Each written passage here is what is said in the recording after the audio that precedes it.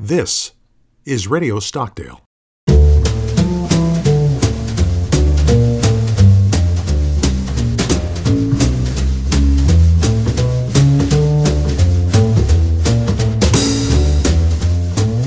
Welcome to Radio Stockdale. I'm your host, Michael Sears, at the Stockdale Center for Ethical Leadership. My guest today is a senior fellow at the Stockdale Center. She leads the training for company officers and senior enlisted in using a coaching approach to develop leaders. Carol Graser is certified in leadership coaching through the Georgetown Leadership Coaching Program. She earned a certificate in brain-based conversations from the Neuroleadership Institute. She has been coaching company officers and faculty at Navy for over 10 years. Welcome, Ms. Carol Graser.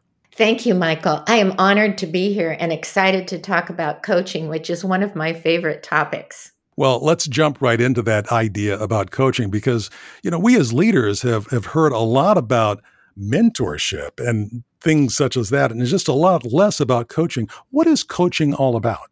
The term coaching has many different meanings in our language.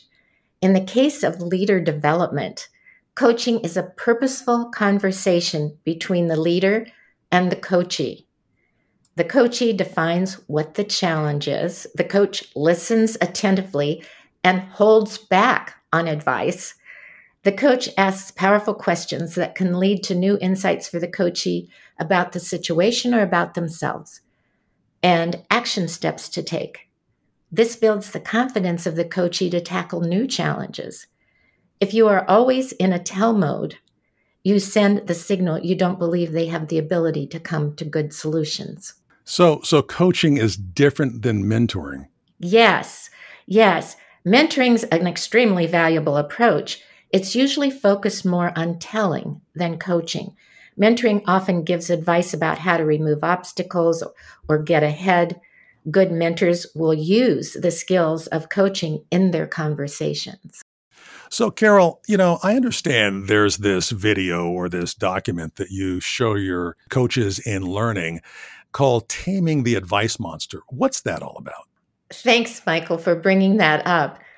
The advice monster is the noise inside our head that always says, you know the answer, just tell it and just move on. Just give the advice and move on. And anytime we use this video in the classroom, everybody identifies with it because it's so much quicker and easier just to give the answer. But in the long run, just giving the answer doesn't build the capability of your team. It's when you stop and help them think through the solution, that's when they grow and develop. And that sounds like that's what coaching is all about. It is. And the jargon of the advice monster has become the jargon of the two classes. So if you meet someone and they start talking about their training, they will certainly mention the advice monster. So that begs the question, how do you know when you need a coach if you're that coachee? A lot of times you know you need a coach when you're finding yourself in a new situation that you haven't been in before, and you know there are many different options and you can't decide on which option to take. As the coachee, you just told us how you know when you might be that coachee. How do you know when you might be a coach or when you need to coach an employee? That's a really good attribute of a leader, is to know what their people need. As a leader, you have to know how to either coach, teach, tell, or mentor. And it depends on what the abilities are of the person who is bringing their challenge to you. If they have no experience and very little knowledge, that would be a time when you would teach or tell or possibly mentor. If there's somebody you know who has the ability to solve the problem, that is when you go into coach mode, because what you're focused on then is helping them discern which path to take. Now, you're certified in a lot of this stuff, so you clearly understand the tools and the processes. As a leader, how do you use coaching to develop people in your organization? It's knowing what they need through conversation and through observation. That's really how you know. Also, leadership coaching as a offering in your organization is really beneficial to how the organization starts to work together. It builds morale, it builds employee engagement, and it helps with keeping people interested in staying with you, and it builds retention in the organization. And we know that retaining great people is a heck of a lot more valuable and efficient than going out and trying to recruit and employ new people. Yes, and that's one of the reasons that companies and organizations invest in coaching, invest time in coaching, because they know it will have payoffs to the bottom line.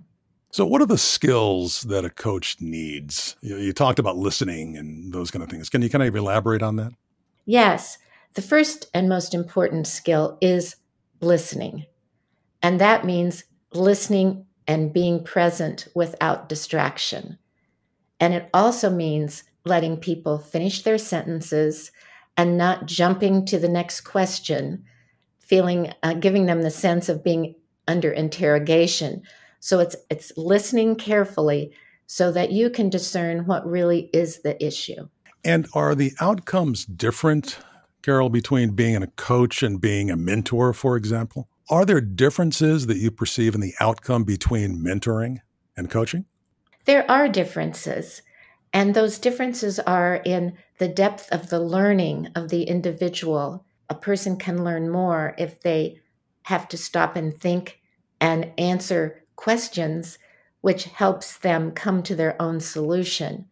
Mentoring can do that, but typically mentoring is just getting to the answer quickly.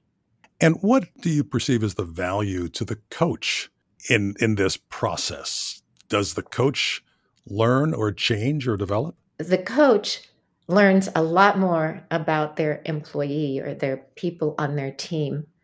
The coach also learns a lot about humanity in general and the types of issues that tie people up in knots.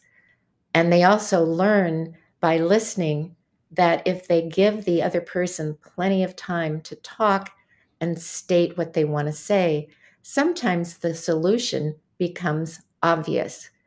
And this happens because as a person is talking to someone else about their issue, their brain is forced to put it into language that someone else can understand. And as soon as they can put it into that language for someone else, they hear themselves saying it, and they are realizing that they are solving the problem as they speak. You know, I've heard you talk many times before, and I've heard you say that coaching is the gift that keeps on giving. What do you mean by that? What I mean by that is if you have a coach and you've had a good experience with the coach, their voice goes with you. And I have a coach who had some really poignant things I learned from him. And that voice still goes with me. So that's the benefit to the coachee, the gift that gives on giving. The benefit to the coach is you really get to know other people and you get to realize the broad spectrum of challenges that people have, and you get to understand how they're looking through a different lens than you are. So last question here. How do you learn to be a leader who coaches? Well, there are several different ways to learn to be a leader who coaches. The most basic is to read about it. Of course, that's not practicing it, but there are some really good books on leadership coaching that you can read to get some of the basics. You can also take a class, which is what I would strongly recommend, because that gives you the rigor of knowing how to listen and knowing how to ask powerful, open-ended questions. So I would say both of those are a good approach. Now, let's talk specifics to the Naval Academy. You are teaching or coaching, you are coaching company officers and senior enlisted. How do folks get involved that way? We've had 2 classes that have already been offered to company officers and senior enlisted.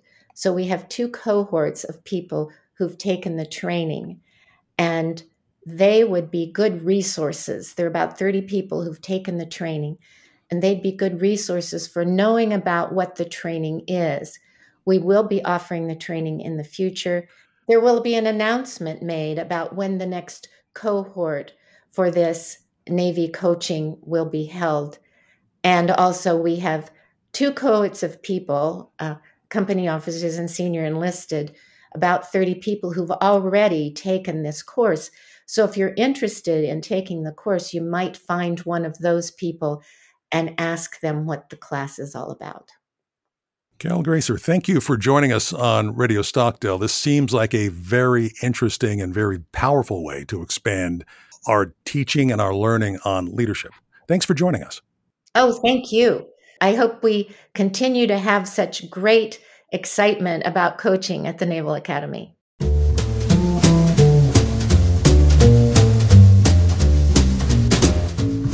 You've been listening to Radio Stockdale, a series of podcasts produced by the Stockdale Center for Ethical Leadership at the United States Naval Academy.